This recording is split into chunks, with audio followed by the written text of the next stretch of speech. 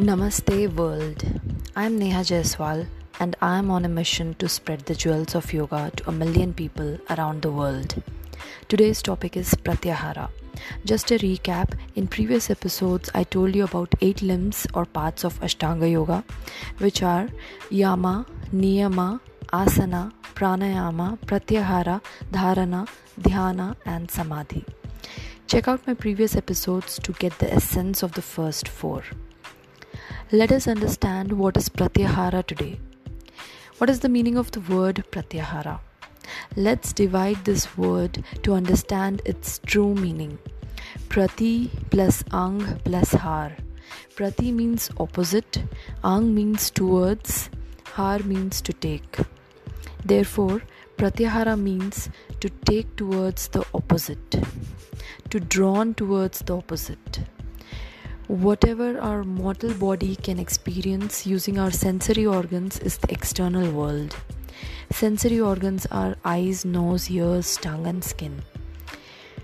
Opposite of external world is internal world. So we can sum up to say that withdrawing the senses, mind and consciousness from contact with the external objects and then drawing them inwards towards the seer is Pratyahara. Now, why go inwards when there is so much entertainment going outside in the outer world? Well, the question here is it truly external? Let me explain this. You are listening to this podcast from your smartphone, probably. Point your finger, where exactly do you see your phone now? Yes, literally now. You can pause here and point out with your finger, where do you see your phone now? Do you think the image is outside?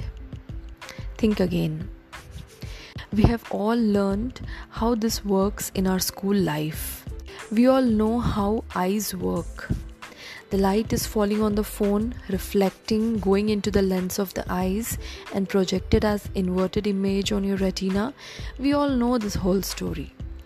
That means you're actually seeing the phone within yourself. Now, my next question is, where do you see the whole world? Again, within yourself. This simply means that it is not what is happening in the outer world. It is only your perception, how you understand it. It is your perception to label someone's behavior as good or bad. It is your perception to label a situation amazing or awful. You judge people, events and situations based on the memory or the data that your sensory organs have captured and stored in your mind right from the day one of your birth. You say that somebody verbally criticized you. It is bad, because you associated it with sadness or pain based on what information you have gathered on verbal criticism. External world is just information. It is your mind and consciousness to identify them and categorize them as positive or negative. The data gathered by sensory organs can tell you that verbal criticism is bad and it will cause you pain, and hence you must react to stop that pain. However, your higher intelligence is above your mind and consciousness. It tells you that there must be something to learn from this. To learn from this verbal criticism, there can be something valuable in this. There should be something hidden behind this. Your higher self will try to see both sides of the situation, event or the person, as it knows that there is nothing one-sided in this world. It's a dual world which has both sides to everything, positive and negative. However, your senses allows you to see only bad or only good. But we all know that accepting a person with good and bad qualities is actually love.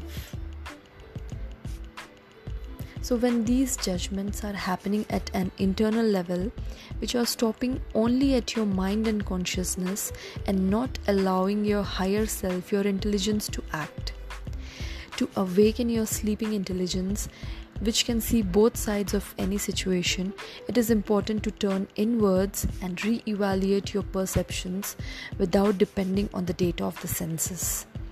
The withdrawal from giving up to sensory organs is known as Pratyahara. I will give you a simple example to understand better.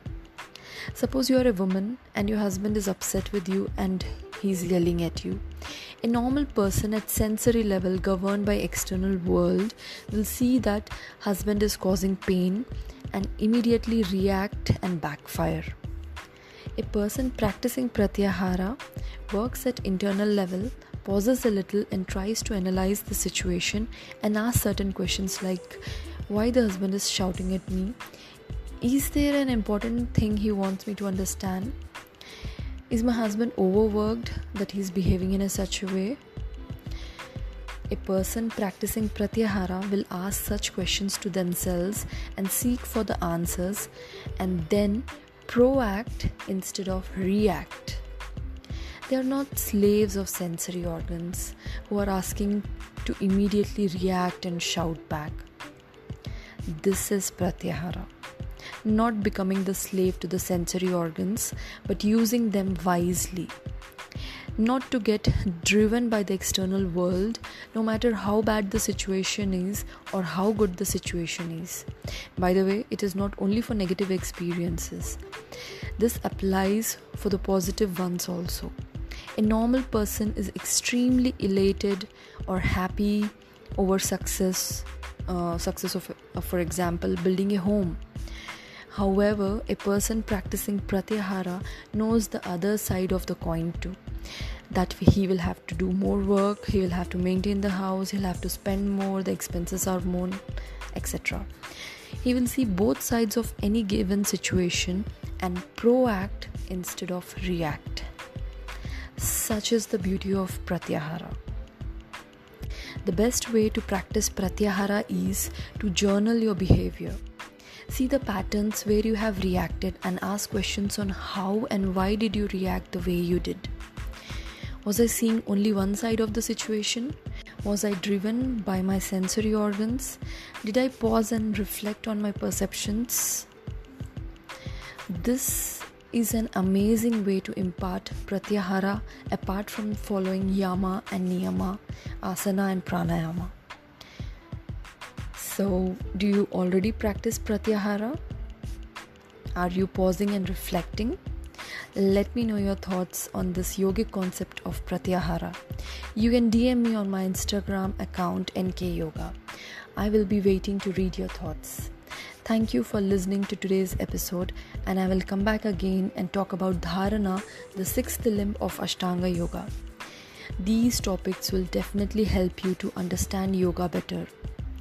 Hare Krishna, take care.